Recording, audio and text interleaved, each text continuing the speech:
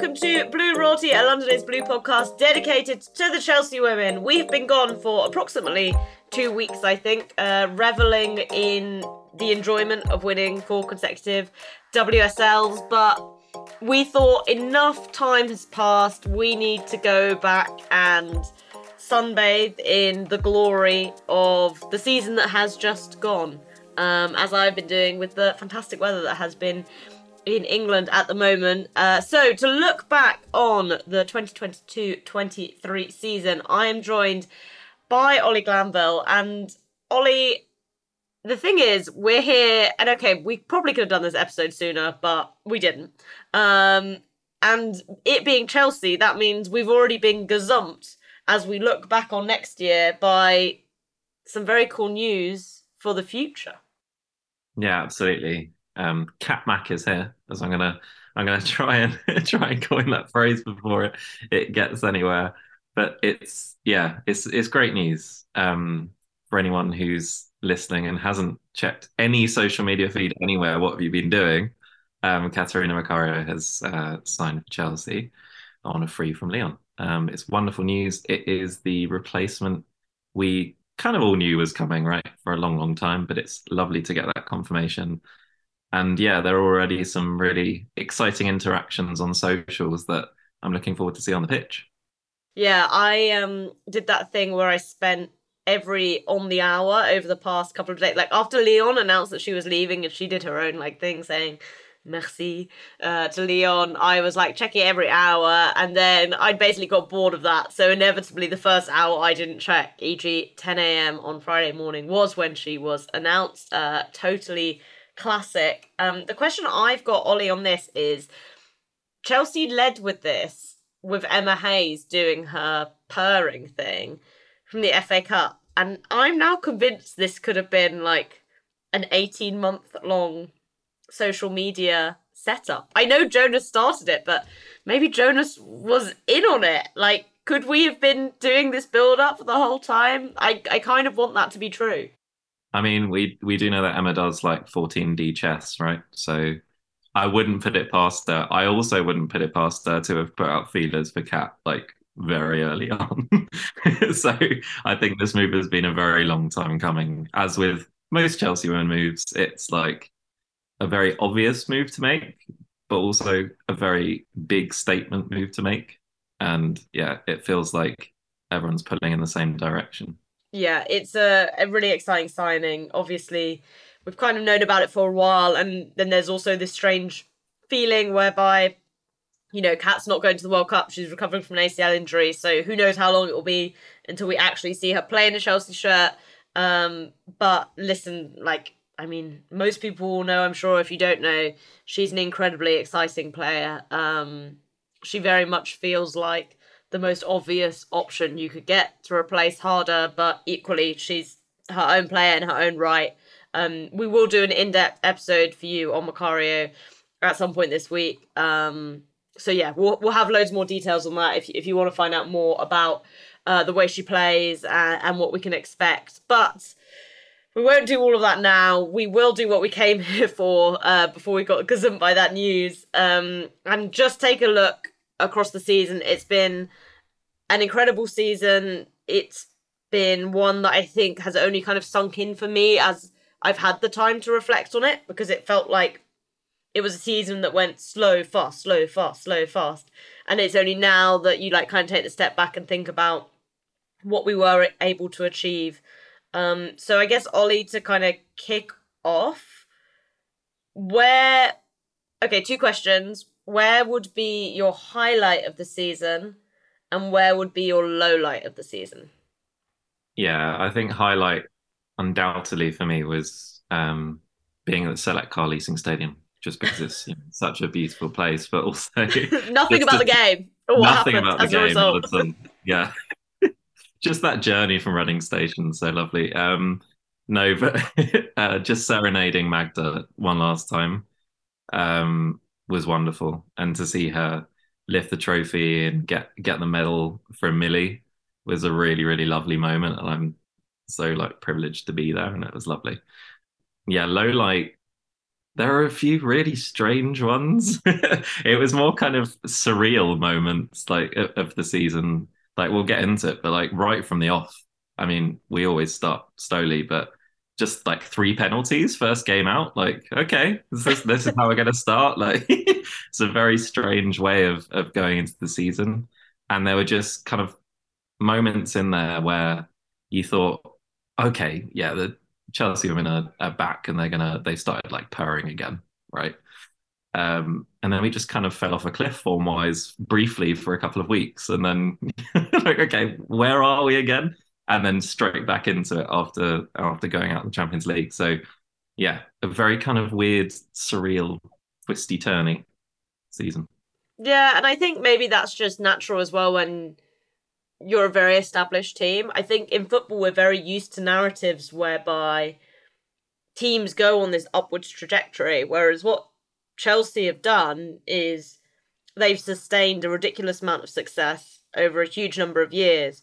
So you're not going to get that like constant up and up because domestically at least, if you're at the top already, there's nowhere to go. You can only kind of go down to go back up again. And I feel like, yeah, that's where maybe this Chelsea team ended up this season. I think for me, highlight when I was reflecting on it, I do think it has to be Leon at Stamford Bridge. We'll talk about that game a bit more, but hard to beat that. Low light has to be running the Cambridge half marathon in the morning, getting on a train as soon as the race ended to go to Selhurst Park with my brother, who's an Arsenal fan, to watch us lose 3-1. That's maybe like a low light to reflect over a number of seasons. The low was that low.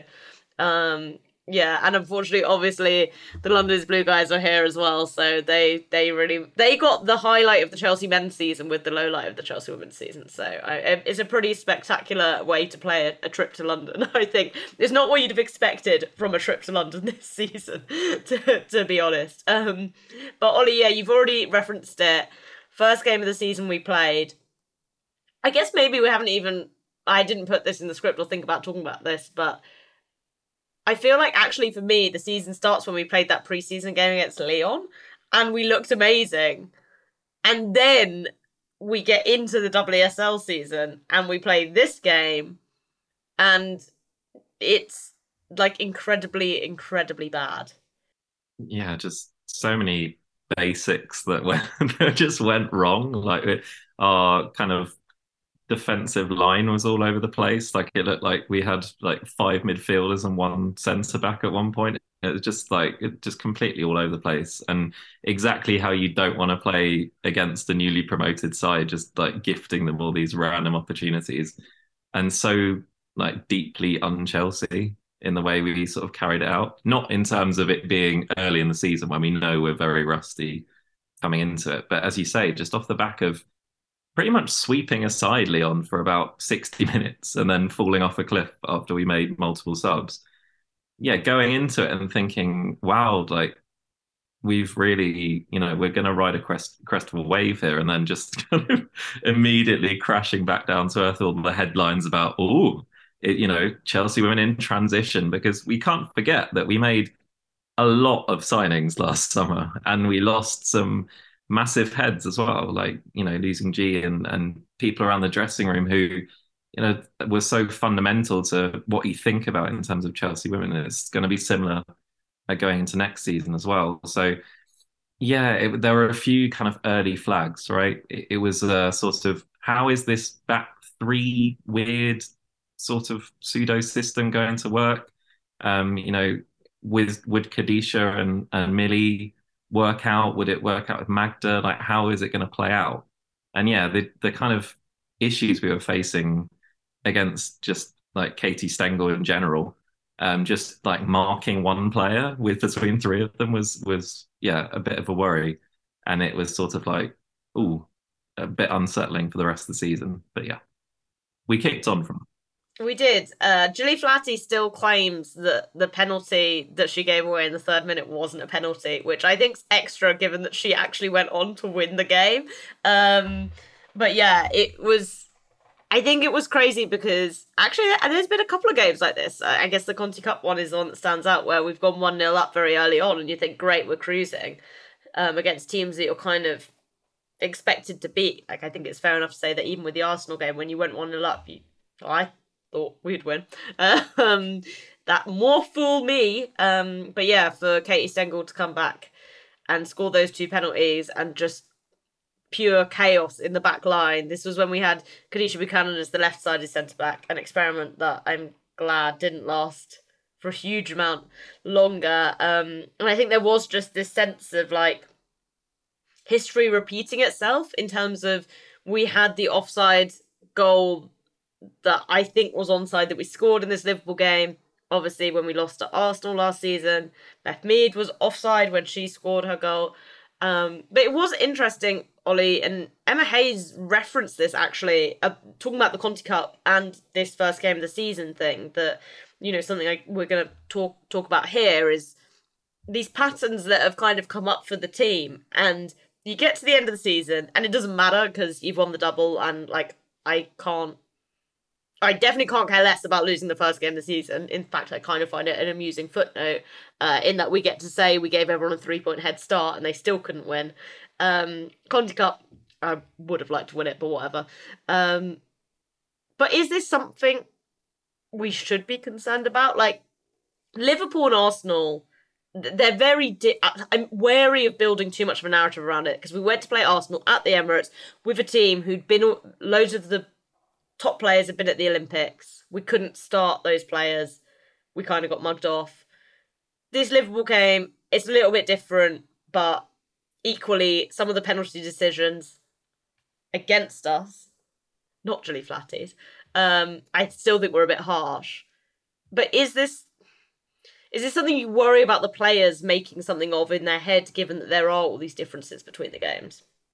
Yeah, a little bit. I do think it's symptomatic of our entire season, actually, as a whole, that we tend to start seasons slowly, and then Emma Hayes makes a change at half time of the actual season. And we see how fundamentally different a kind of tactically astute and switched on and positionally understood team can work. And then you get run in Chelsea. Yeah.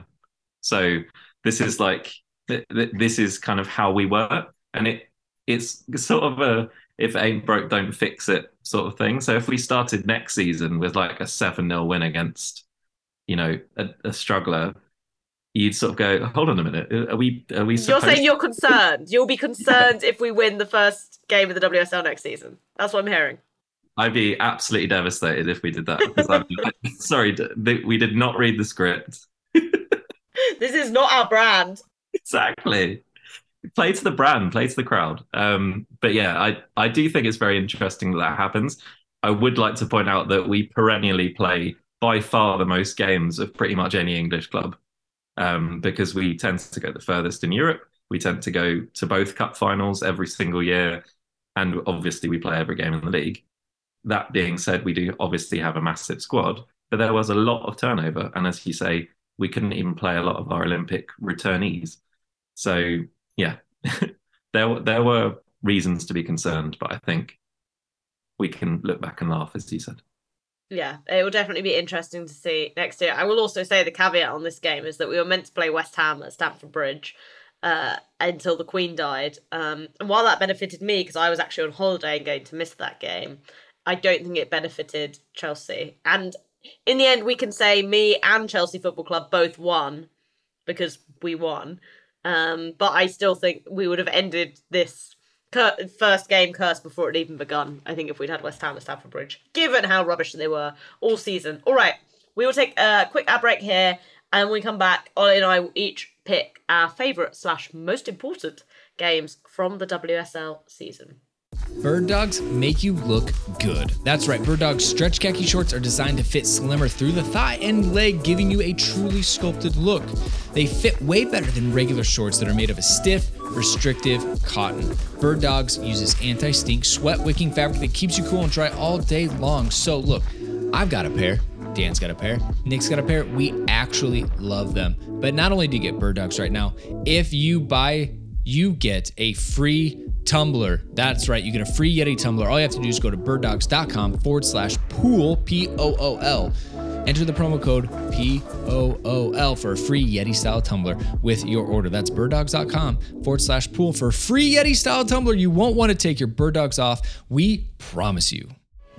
Take on the sun with gear built to last. Our friends at Shady Rays have you covered for the warm weather ahead with premium polarized shades at an affordable price. Shady Rays is an independent sunglasses company that offers a world-class product that's just as good as any expensive pair we've worn. Durable frames and extremely clear optics for outdoor adventures. That's not all. Shady Rays offers the most insane protection in all of eyewear. Every pair of sunglasses is backed by lost and broken replacements. That means if you lose or break your pair, even on day one, they told us that they will send you a brand new pair, no questions asked. And if you're anything like me, you break sunglasses a lot, so this is helpful. Wear your Shady Rays with confidence. They have your back long after you make your purchase.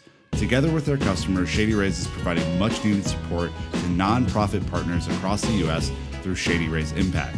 From building playsets for pediatric cancer patients to providing young adults with MS the outdoor adventure of a lifetime, Shady Rays is making an impact in your community and others like it now and for years to come. If you don't love your Shady Rays, exchange for a new pair or return them for free within 30 days. There's no risk when you shop. Their team always has your back. Shady Rays Memorial Day sale is live right now. Go to shadyrays.com and get 35% off all sunglasses. Try for yourself the shades rated 5 stars by over 250,000 people. That's right, go to shadyrays.com. Okay, Ollie, you are the guest, so I will give you first pick. I told you not to tell me what one you'd gone for, but which is the game that kind of most stood out for you, will most resonate with you when you look back on this season from the WSL specifically? I think, both Arsenal matches in the league for me were like massively important. I mean, Sam Kerr's goal at the Emirates probably single-handedly was for me the most important goal in the WSL, because it just felt, especially like literally until it went in, that something might be going wrong here.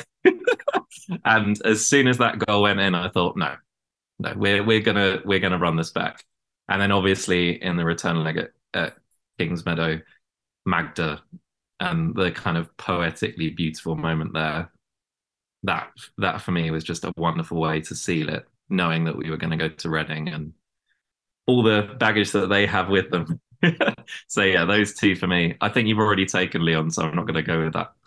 Well, it's a WSL specific section, to be fair, so you would have been ineligible to pick Lyon.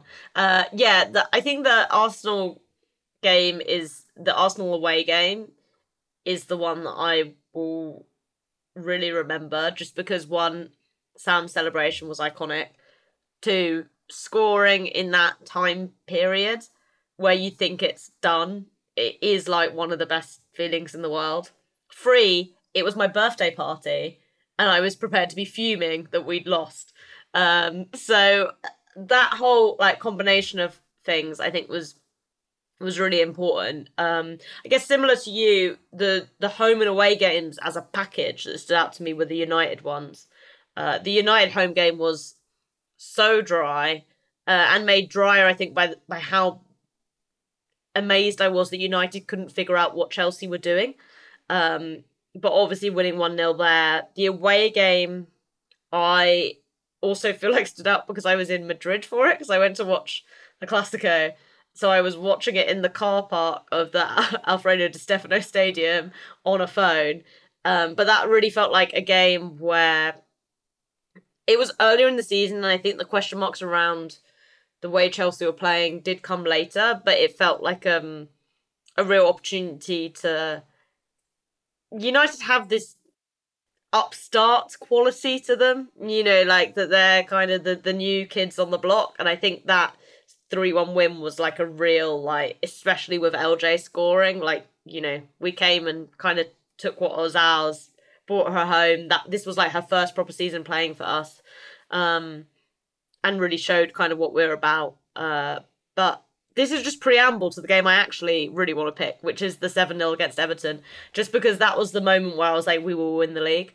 That was the point where it felt like it all really clicked. And I think from then on, I really didn't have any doubt that we would go through, even though we still had Arsenal to play. It just felt, Ollie, in that moment, like everyone was so attuned to what they had to do. And you've already referenced running Chelsea TM, but there's just something like watching them play that game against Everton that you see what a well-oiled machine this team could be when they have this very direct goal in front of them.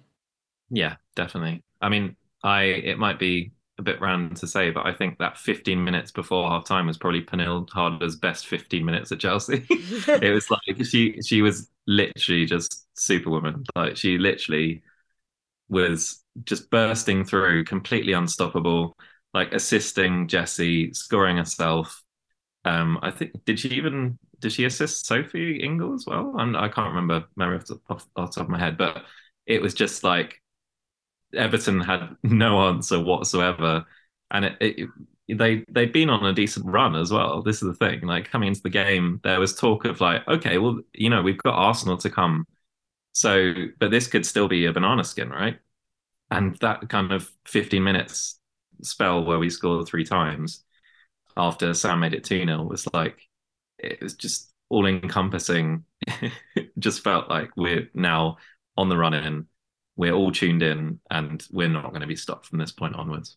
Yeah, definitely. And I guess that whole run-in added up to, as you've already referenced, trip to the Select Car Leasing to finish off the WSL season, to be crowned champions for the 4th time in a row. It was a strange ending. Again, putting this episode together, I went back and looked what we did for last season's episode. And obviously that was the United game, and I was struck by how big the difference between these two endings of the season felt, Ollie, because that United game was scary. There was like a genuine point where I thought we were going to lose the league, and therefore as a result, kind of the comeback within that game, the quality of the goals that were scored, all of that felt like an incredible high to end the season on, whereas this game was... there were so many different emotions as a result. There's obviously happy with the win, this weird touch of sadness about sending Reading down, who I think are a team that lots of people like, and justifiably so, and lots of people really respect Kelly Chambers. You had sort of Magda and Pernille leaving, and I think they're... not that, like, when other players left last year it wasn't emotional, because I think it was, but I think their centrality to the team, and Magda in particular, made that emotion feel even more heightened. So it was a weird kind of energy at Reading, like this kind of Chelsea takeover at a ground where there was some sort of like underlying mourning and process. Yeah, I mean, you could literally count on your fingers the Reading fans opposite us, right? We had what, like 6,000 Chelsea fans maybe in on one side, and it very much felt like a home game, and almost like a procession, to the extent that the PA announcer was saying that over the tannoy, like 3 minutes before the end of the game, that congratulations to Chelsea, the worthy champions. And you're a bit like, okay, but there's a football match going on. Like, what's going on here? It did very much feel like a procession. Whereas, as you say, last season we really, really earned it on the final day. And when they say a goal fit to win a league, Sam Kerr is like dictionary definition of that. So, when Sam headed it in this time, it felt a bit more like, okay, yeah, we're just here to do business. And as I said, it was completely non-negotiable that we did that. So I'm glad we did it. Yeah, definitely. The other thing that I took from last year's script for this episode is 4 consecutive WSL titles. I changed that bit. Never been done before. Where does this team rank among the best sides in WSL history? I think there is a genuine understanding that this Chelsea team hasn't been maybe the best. But Ollie, how do you see it balancing the fact that there's this record points total, this record number of wins? Like, we've got eyes. We can say that the football wasn't as good as maybe as it's been in the past, but clearly it was more effective because we got more points. Do you think as kind of time goes on and maybe you forget the individual performances, and I'm not saying that's like a good or a bad thing, but that we'll maybe look back on this season with more respect than maybe it's got from both? Like, I think we can all be agreed that externally there's been a massive amount of disrespect on this Chelsea side. But I think even internally there's, you know, an understandable like temperance around how good they were. Do you think that will change as kind of time goes on? Definitely. I think if we just put our non-Chelsea caps on for a second, if you want to, all right, I'll take it off. But if you actually think about who's challenging us, right? I mean, Man United have definitely had their best season ever in the WSL, like completely. They've signed really well. I'm not sure how they're gonna, you know, end up in terms of after the summer, but you know, ending this season, I'm pretty sure they would have won the WSL in like a number of seasons before in terms of that points total. So, you know, you've got to give us credit if you give them credit, right? I mean, that's the that's the hypothesis here.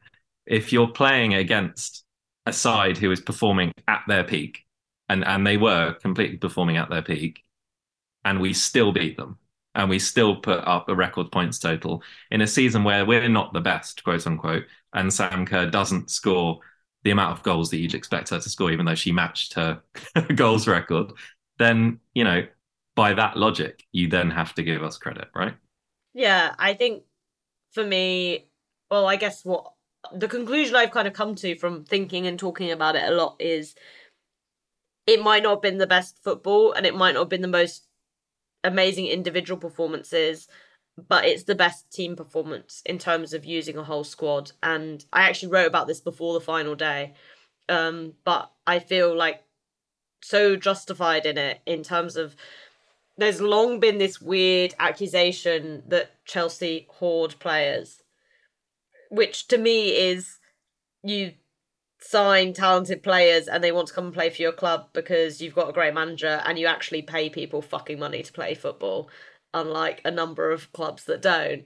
But this was the season that I think has to end any of that in terms of everyone in the squad, apart from Emily Orman, stepped up and played minutes and had an impact. And this whole season, but the WSL win in particular, doesn't happen because, okay, like we're going to move on and we'll talk about Champions League. And that was a team which had a very set 11, and those results, I think, reflect a lot more clearly on a group of 13, 14 players.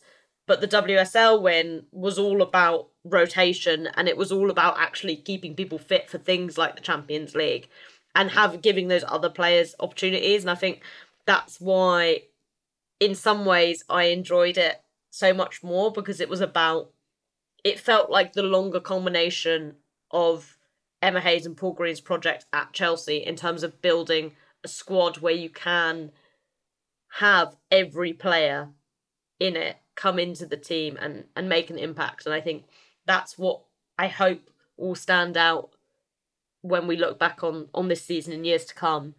Okay, that wraps up our WSL look back. We'll take another quick ad break here, and then when we come back, we will delve into the cup competitions. Are you missing out on your favorite shows because it's not available in your region? Trying to keep your private time private? Well, let me introduce you to NordVPN. If you're bored of the US Netflix, why not just take it for a spin in the UK? Using NordVPN and a click of a button, you can do just that. No need to travel to Japan for your favorite anime when NordVPN brings it right to you. With 5,000 plus servers, no show is out of your reach. Using my link, nordvpn.com/LondonIsBlue, you can receive a huge discount on a 2-year plan with 1 month free. We all love to binge, but privacy is a big deal too. NordVPN keeps your information encrypted so you never have to worry about your IP or location getting out.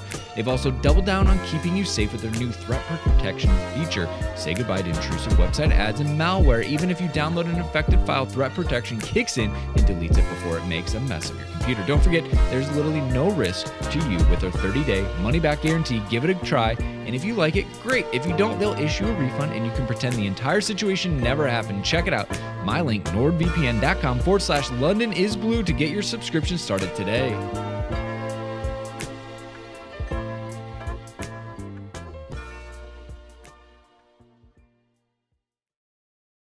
Obviously, Ollie, the Champions League did finish on Saturday in a very entertaining end, I must say. I did really enjoy it. It didn't disprove my notion that actually Barcelona-Chelsea was the final in terms of quality, but I enjoyed watching it nonetheless. If we look back on the group stage, which now feels like an incredibly long time ago, I don't think you could have got a more different group stage this season to last.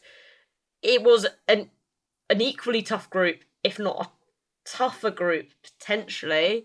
But whereas last season we bombed out in spectacularly embarrassing fashion, this, I've just characterised it as minimal fuss in terms of it wasn't spectacular. It wasn't something like people were going to talk about, but every game they just got it done.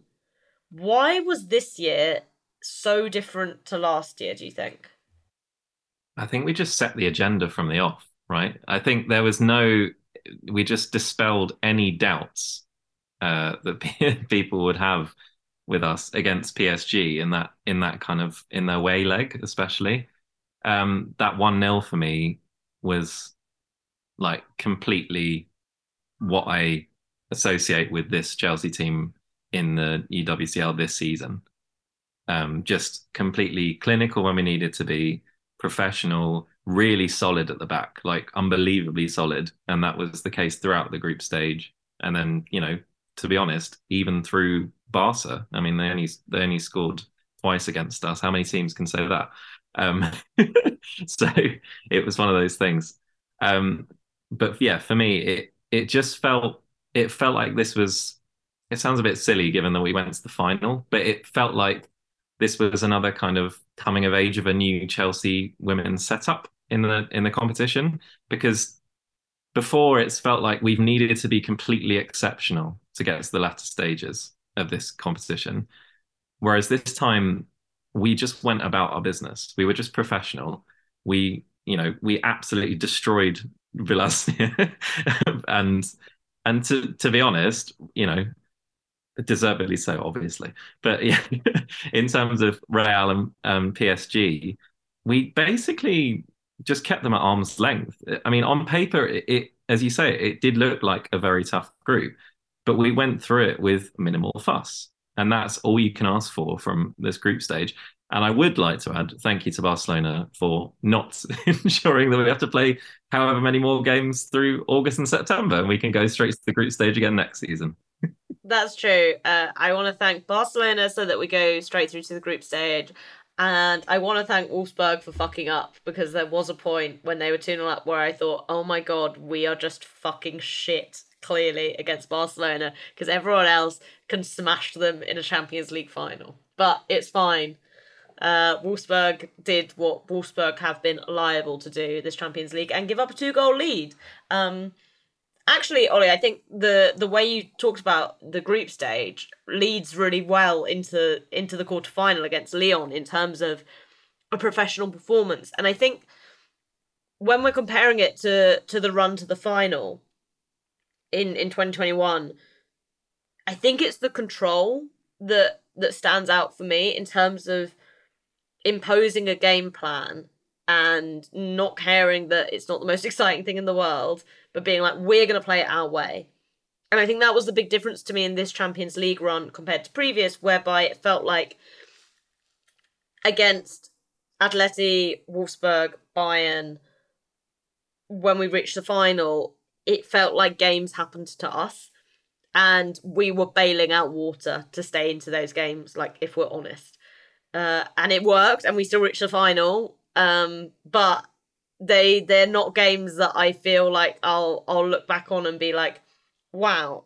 In some ways, even though those games were more exciting and there were more goals and they had a better outcome, these were the games where I felt like, okay, I'm watching us say, like, we're equal to these teams and we're going to play how we want.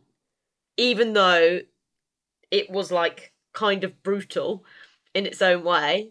But as we said before, like, you know, this is a club that was once managed by Jose Mourinho. Like, we're not bothered about that kind of thing. And I think the Lyon away leg in particular really, I think people will look at the Barcelona games as summing that up, but the Lyon away leg was maybe the most successful version of that, in that we won. And also, crucially, the Lyon home leg doesn't happen if we don't win 1-0 in the away leg. Yeah, absolutely. I'd argue that, like, 1 3, maybe 4/5 of the Lyon games were pretty perfect. I mean, it's such a massive credit to us that you go into that game against Lyon. You know, Lyon, the perennial winners of the Women's Champions League, and you know, you don't go in there as favourites, no matter what, you know, is happening at Lyon, no matter if they don't have Kat Macario or, you know, players out injured, you know, and we had lots of players out injured as well, I might add. But it was just a thoroughly professional performance. And you thought, basically, until they scored in, you know, 77th minute, that we completely deserved to go through probably 1-0. And no, I don't think anyone would have argued with that. I think if it had ended 0-0 and we'd gone through with that one Guro Writing goal from the away leg, I don't think anyone could have argued, least of all Lyon. So when they scored, it was like, hold on a minute, what's this about? This fuming. Exactly, absolutely fuming, to say the least. And then obviously when De Vrij scores, you're fearing the worst. But it gave us, like, one of the seminal, beautiful moments of Maren's career here with that penalty, because you could not have handpicked a Chelsea women's player better for that situation. It feels like she was literally made to take that penalty in that situation. And then the first penalty of the shootout. It's like unbelievable. And both of them were absolutely perfect as well, I might add. Yeah, the time in between Maren taking the penalties to send it to penalties and then the first penalty of the penalty shootout, I wish you could do some kind of thing that was going on in her head. I'm sure it'd have been, like, cool as fuck, because I don't think you'd take 2 penalties like that, but just an utterly insane turnaround. The amount of time she had to wait as well to take the first one, literally ice in her veins. And I think for me as well, that whole penalty shootout, that whole game, and I know we played again at Stamford Bridge after that, but it felt like the moment that the women's team really needed at Stamford Bridge. Because I think before, the relationship that the club had with that ground just was nothing compared to Kings Meadow. And I still don't think it really does compare to Kings Meadow.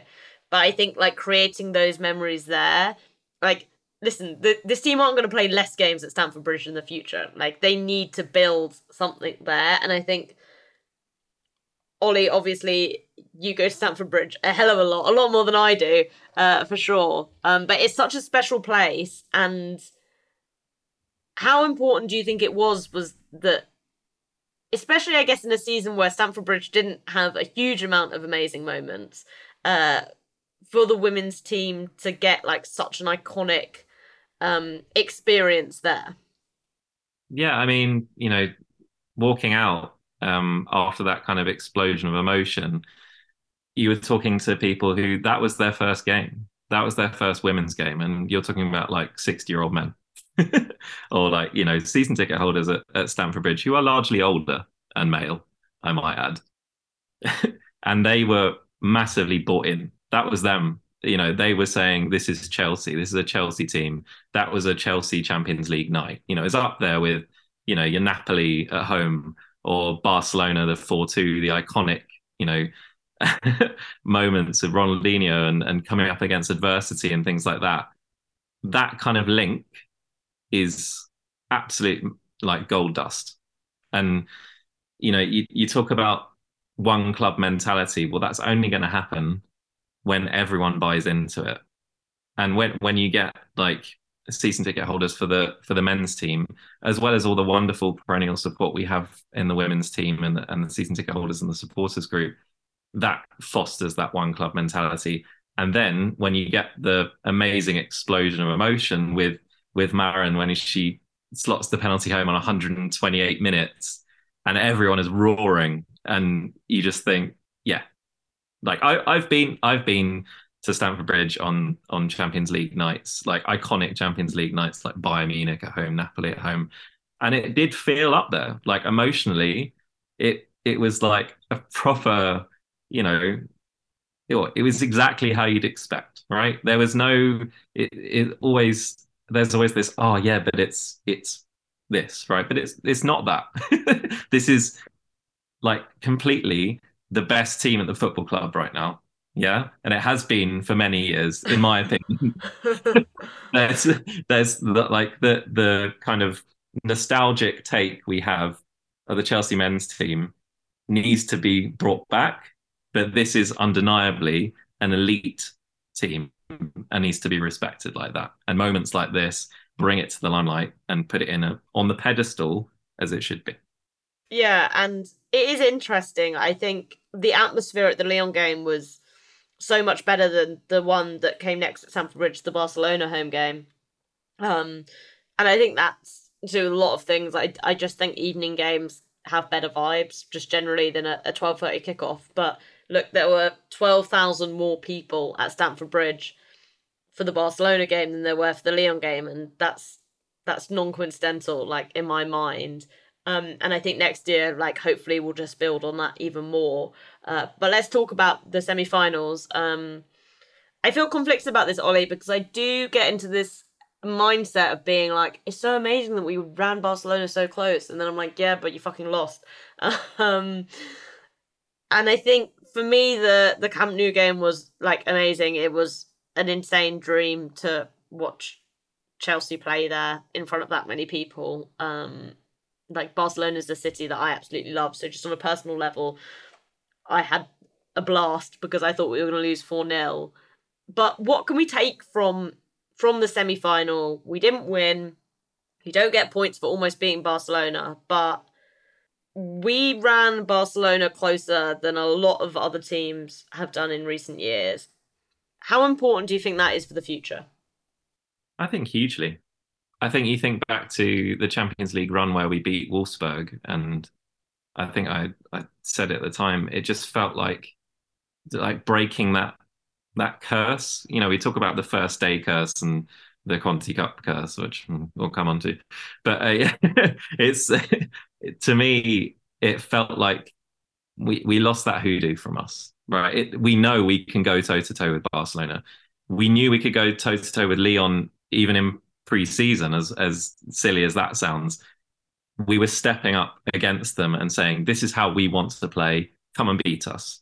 It wasn't a case of like, we're going to play all open and, our best possible football, because I think that would be a ludicrous idea against Barcelona, and that's how they pick you apart. I think at times maybe we were too humble in our play and we didn't kind of press them as much as we'd like. But, that's part of the kind of anxiety of playing in a Champions League semi-final. You're never going to get past that. But I think what we can stick with most, sitting behind the goal when Graham Hansen scored. And it just felt like that was the one moment we made like a big error. And we allowed her inside and allowed her a free shot. And it's almost like if we had deployed that perfect game like we did away in Lyon, or arguably away in Barcelona, then, we might have been in the final. And that's just what you take away from it. It's little moments, and moments in elite football are everything. You can be on top of the world and then 2 minutes later you're done for. Ask Bayern Munich in their own stadium. So, this is this is what happens. But yeah, I think we can take a lot of credit, and Emma will talk about those tiny moments, those little mistakes, and that's what we can take forward. Yeah, I think it is. I think it's a really good point. It's very easy to build big narratives around Champions League performances. When at that level, stuff can happen very quickly. Chelsea know that. Barcelona know that. Like, just look at their performances in finals. For all of the Barcelona will fall up against Chelsea within a half. Barcelona have like conceded in 3 Champions League finals, 10 first half goals? And okay, they turned the most recent one around, but those things happen fast at that level of football. And I'm not saying like this means Chelsea are as good as Barcelona and because I don't think that's true. But I think also how we write the winners of these competitions is, I mean, we're recording this before Manchester City play another Manchester City men play another Champions League final, and it'd be ridiculous to say they're not a good team based on whether or not they've won the Champions League. Clearly they are. I think what was really important from that game from a Chelsea perspective, again, was, I guess, what I've touched on already, but that sense of like, we're here to play how we want to play. We're missing a fuck ton of important players for us, but we don't care. Like, we've got a plan, and we're not bothered whether you think we've played like shit. We're not bothered whether we've got the right players to do it. Like, this is what we've come to do.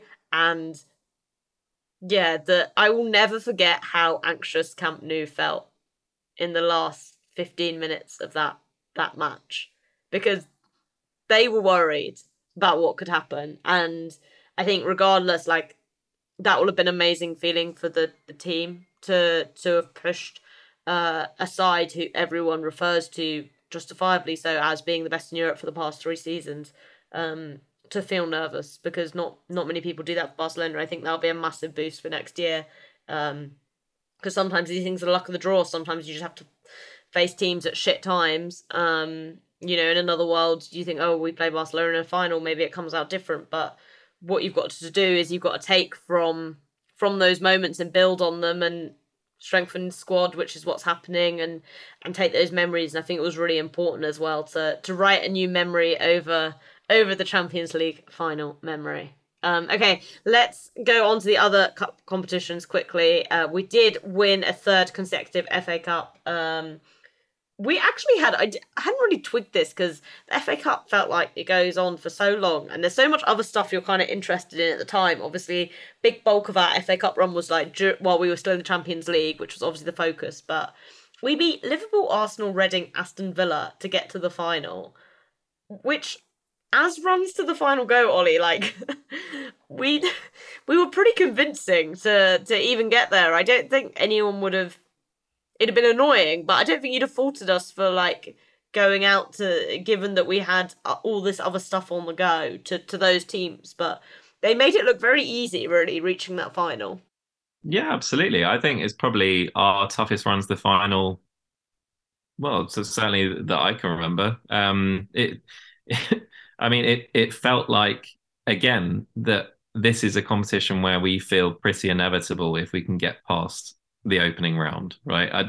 It feels to me like Chelsea women are just destined to the final if we can get off the ground. And it's very similar to how I feel about the WSL. As soon as we get over our early kind of stutter, we always can kick into gear. So yeah, I think, bar Reading, who you would expect to kind of waltz past, sadly, like, we got over the fact that we'd lost to Liverpool early in the season, even though there was a couple of iffy moments. We won't go into that.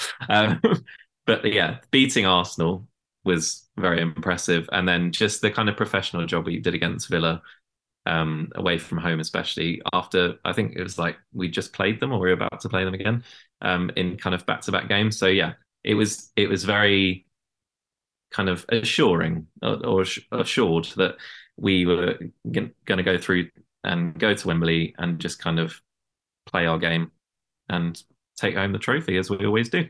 And Sam Kerr would score. Yeah, I mean, that's about as classic you can, with all of these kind of important games, you can have Sam Kerr scoring, and that is obviously what she did. Pernilla Harder with a lovely, I guess, send off in a Chelsea shirt as well with the assist for that goal. It wasn't the most amazing FA Cup final we'll ever play. I don't know actually if anything will ever top the 3-0 against Arsenal, so I'm kind of not bothered anymore because I'm like, we played the best FA Cup final we'll ever play already. But ultimately, we did win, and that's what you're there to do at that point in time. 3 consecutive FA Cups, one against City, Arsenal, and United. It was about the most comprehensive flourish on 3 consecutive FA Cups that we could do, Ollie, in terms of having seen off a top 4 challenger in every one of those. And it just feels like it's Chelsea's trophy, and it's so funny to me because it is, like, when you look at it over recent years, it is Chelsea's trophy, but I grew up with it being Arsenal's trophy, and I grew up watching Arsenal win every year, and it's this real funny shift to be like, no, like, we go to Wembley and we win this thing. Yeah, no, absolutely. It's, I think as a club, we've been to Wembley more than pretty much the new Wembley, pretty much more than any other club, maybe like the top 6 put together. I mean, we're that kind of dominant in terms of finals appearances. So it's always gladdening when you come home with a trophy, because we can't say that for the men's side for the last 3 times I've been there. But yeah, it was just Chelsea women, right? As soon as we brought on Pernille, the game changed. We switched into gear, and there was only one way we were going, really. Like, Mark Skinner had like no chance in terms of changing the game. He'd have to take off his best players. They'd run themselves into the ground, and we looked inevitable, and we were. And then Sam Kerr, because Sam Kerr scores goals at Wembley, did her customary backflip because she promised Millie Bright she would. So why not? Yeah, that was also a big highlight. Conti Cup as well, not so big a highlight. Another weird competition in that you only play 3 games to lose the final. So yeah, we beat Spurs 3-1, West Ham 7-0. A game that I would say was one of my favourites of the season, apart from it's when Fran Kirby did her knee. But we literally obliterated West Ham. It was very enjoyable. Went 1-0 up after 2 minutes, lost 3-1. Okay, we've talked about the first game of the season narrative. Where do you land on this awful Conti Cup habit we've picked up? Because this did feel very similar to the Man City game, but maybe worse in that it just felt like we absolutely melted down here. Okay, we picked ourselves up like in other bits of the season, and it didn't become a big thing. We were playing loads of games in a really short space of time in March. Everyone knew that. But equally, basically having a footballing breakdown against Arsenal, who haven't won a trophy in a gazillion years, is one of the worst feelings in the world. Is this a long-term issue, or is this just like, let's be real, the games pile up, you can't always like concentrate for absolutely everything to play these high level games and get to the end in all the other tournaments? Yeah, I think we touched on periodization a lot and how we prep our squad for the run-ins every single year. Maybe it is something to look at, because as everyone always points out, it's only 3 games. It's only 2 wins until you get to the final in the Conti Cup. So it's not like it's coming out of nowhere. And we are, the best team in England currently. So it is likely we are going to get to that cup final each year. So it might be a case of, if you're getting to the latter rounds of the Champions League every year, if you're getting to a stage where you are in a title race every single year, maybe we need to plan, a mid-season periodization as well as an end-season periodization. I'm sure that would be an amazingly difficult effort to perform if you're the fitness team and they already go above and beyond in terms of the run-in. But it just felt like pretty much everything that could go wrong did go wrong after we went 1-0 up. And I don't think that was down to just, that we were tactically outplayed, even though I think at points we did have a bit of self-defeating attitude in terms of some of our changes. But yeah, like it was a needless challenge for the penalty. Like Neve doesn't score own goals like that. It was completely like a sort of surreal moment, but it felt completely fitting with the game. Like it felt like it was going to happen. It didn't feel like we were going to come back from it. And that's such a weird feeling as watching Chelsea women, right? So I think when, rather than if we get to another Conti Cup final, it's about adapting our kind of patterns of play around that, making sure we're in the best place possible, and maybe playing, UWCL style football, where if we're not all fit and ready to go, come and beat us, try and get through us. We don't have to be our all singing, all dancing, running Chelsea in that kind of game. As one of our former managers once said, finals are there for winning. And Yeah. I'm sure Emma says that as well. Yeah, and I think actually that kind of touches on maybe my most lingering concern of the season is that even though we've talked about the Lyon game, which is like a comeback that I don't think will ever be topped in terms of, snatching victory from the jaws of defeat, but this kind of lingering sense that if we go behind, there is not a belief that we will come back. And we didn't talk about the City game, but obviously that happened in the same period. And had very, very similar energy in that we conceded not freak goals, but like goals that like they happen sometimes. They happen goals is what I will call them. Stupid challenges in the Conti Cup final. Very, very good finishes in the Man City game, but both in games whereby we were in a reasonable margin of victory, but it felt like as soon as we'd gone behind, that was it. And I think that would be like my one concern, more than like the quality of the football, because I do think so much of that was determined by who was available for us to play and with what time they'd had to prepare for games.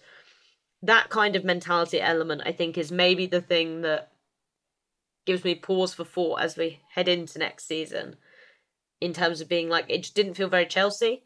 I know lots of people like to go on the mentality monsters thing, and I think it's like kind of a reductive way of, I often feel like it's a reductive way of talking about how good Emma Hayes is at tactics.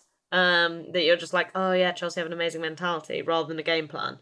But I do think they do have a good mentality, or have in the past. They, when we're talking about that Champions League run to the final, games whereby, to all intents and purposes, they should have been bang out of the game in terms of the chances they conceded.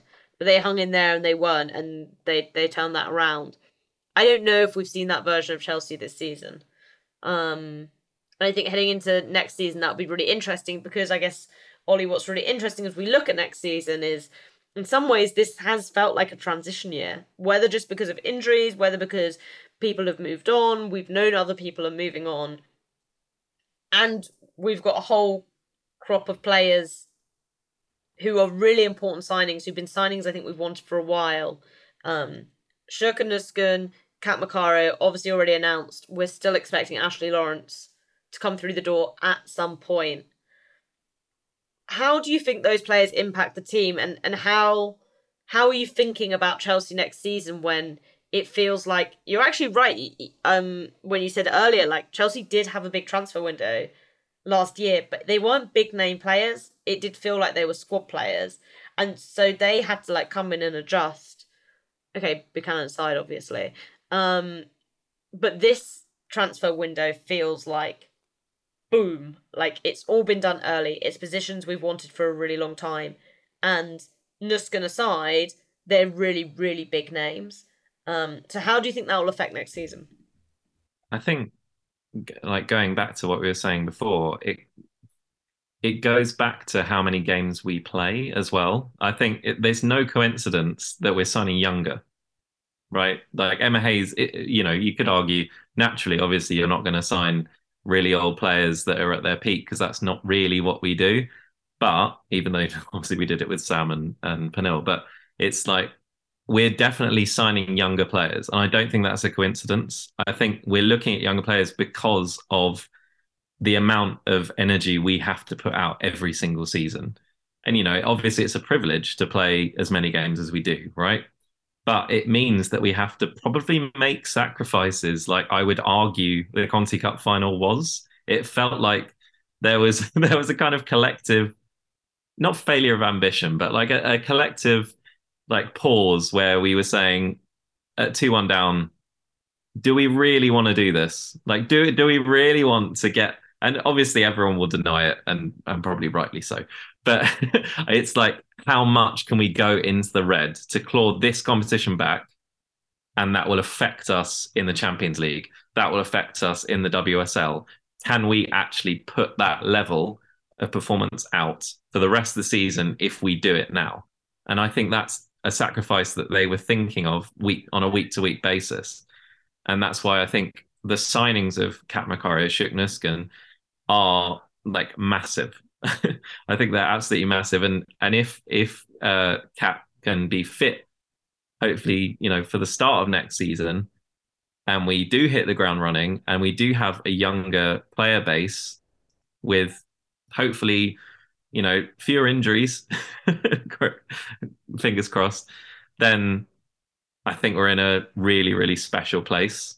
And then you can start talking about the tactical dominance and maybe not making sacrifices in games that we think we know we can win, or games where we can't put out the amount of, energy we'd like to in order to play these really hard teams, because the standard of the WSL is going up. We keep saying it, but you're going to have to work harder to win this league. You're going to have to work harder in the cups to get through the rounds. So we do need a basic level of fitness across the squad that is probably unparalleled, I would argue, given how deep we go compared to pretty much every English team. But also, I'd argue the stand of the league is really high, even though we're so low in terms of the UEFA coefficient. Yeah, definitely. No, I agree. And I think I'm really excited to see what this iteration of the squad looks like, because we've kind of touched on whether this was a transition year or not. And I think you can argue it both ways, but because I think the reality is like Chelsea are constantly in transition. And that's the reason why we continue to look so good. But I think it's also clear that the players who are coming in this summer are a lot more players who, okay, with the caveat of we don't entirely know when Macario will be back, but they're players who you will hope will hit the ground running rather than squad players. I think that's a really exciting position to be in. Let's finish off, Ollie, for today with one big prediction for the 2023-24 season. Okay, so I've thought about this, and if Kat Macario, I'll put a proviso up. If she is fit for the start of the season, I think Kat Macario will be our top scorer in all competitions next season. That is a big prediction. Wow. Okay. Damn. I don't know how I love that. That's such a good one. My one was gonna be that we're gonna win the Champions League. I said it last year. It's not a prediction, it's a manifestation. It didn't work last year. I'm going to make it work this year. You got to start early with these things, with the manifesting vibes. What a better place to start now than June. We've only got 11 months to go to the final in Bilbao. Everyone's telling me Bilbao is a lovely city. So I'm excited to be there to watch us lift the Champions League trophy. That's my big prediction. Okay. That wraps up our 22-23 season in review. Ollie, thank you for joining me, as always. Pleasure, as always. I look forward to our predictions coming true. I'm assuming yours, by the way, means that Sam Kerr still scores 1 million goals. It's just that Macario scores 1 million plus one. Oh yeah, we're just announcing a new partnership. Yeah, great. Okay, yeah, I can fuck with that. And our two predictions go quite well together, because I think that could lead to good things. We will be back very soon. We've got some cool things in the pipeline for you. Abdullah and I are going to sit down and do some kind of report cards / analysis type things of all of the players from the squad this season. Have a bit of a chat about like who maybe will be in and out for next year. We will also have some detailed analysis for you on Kat Macario. Who knows if, when, will Ashley Lawrence be announced? But if that does happen, we will obviously keep in touch about that. Maybe if Esther Gonzalez comes instead, we won't. No, I'm joking. If Esther did come, we would also analyse her. But I'd take Ashley Lawrence first. Thank you very much, Emma and Paul. All right, Chelsea fans, we'll be back very soon. But until then, you know what to do. Keep the blue flag flying high.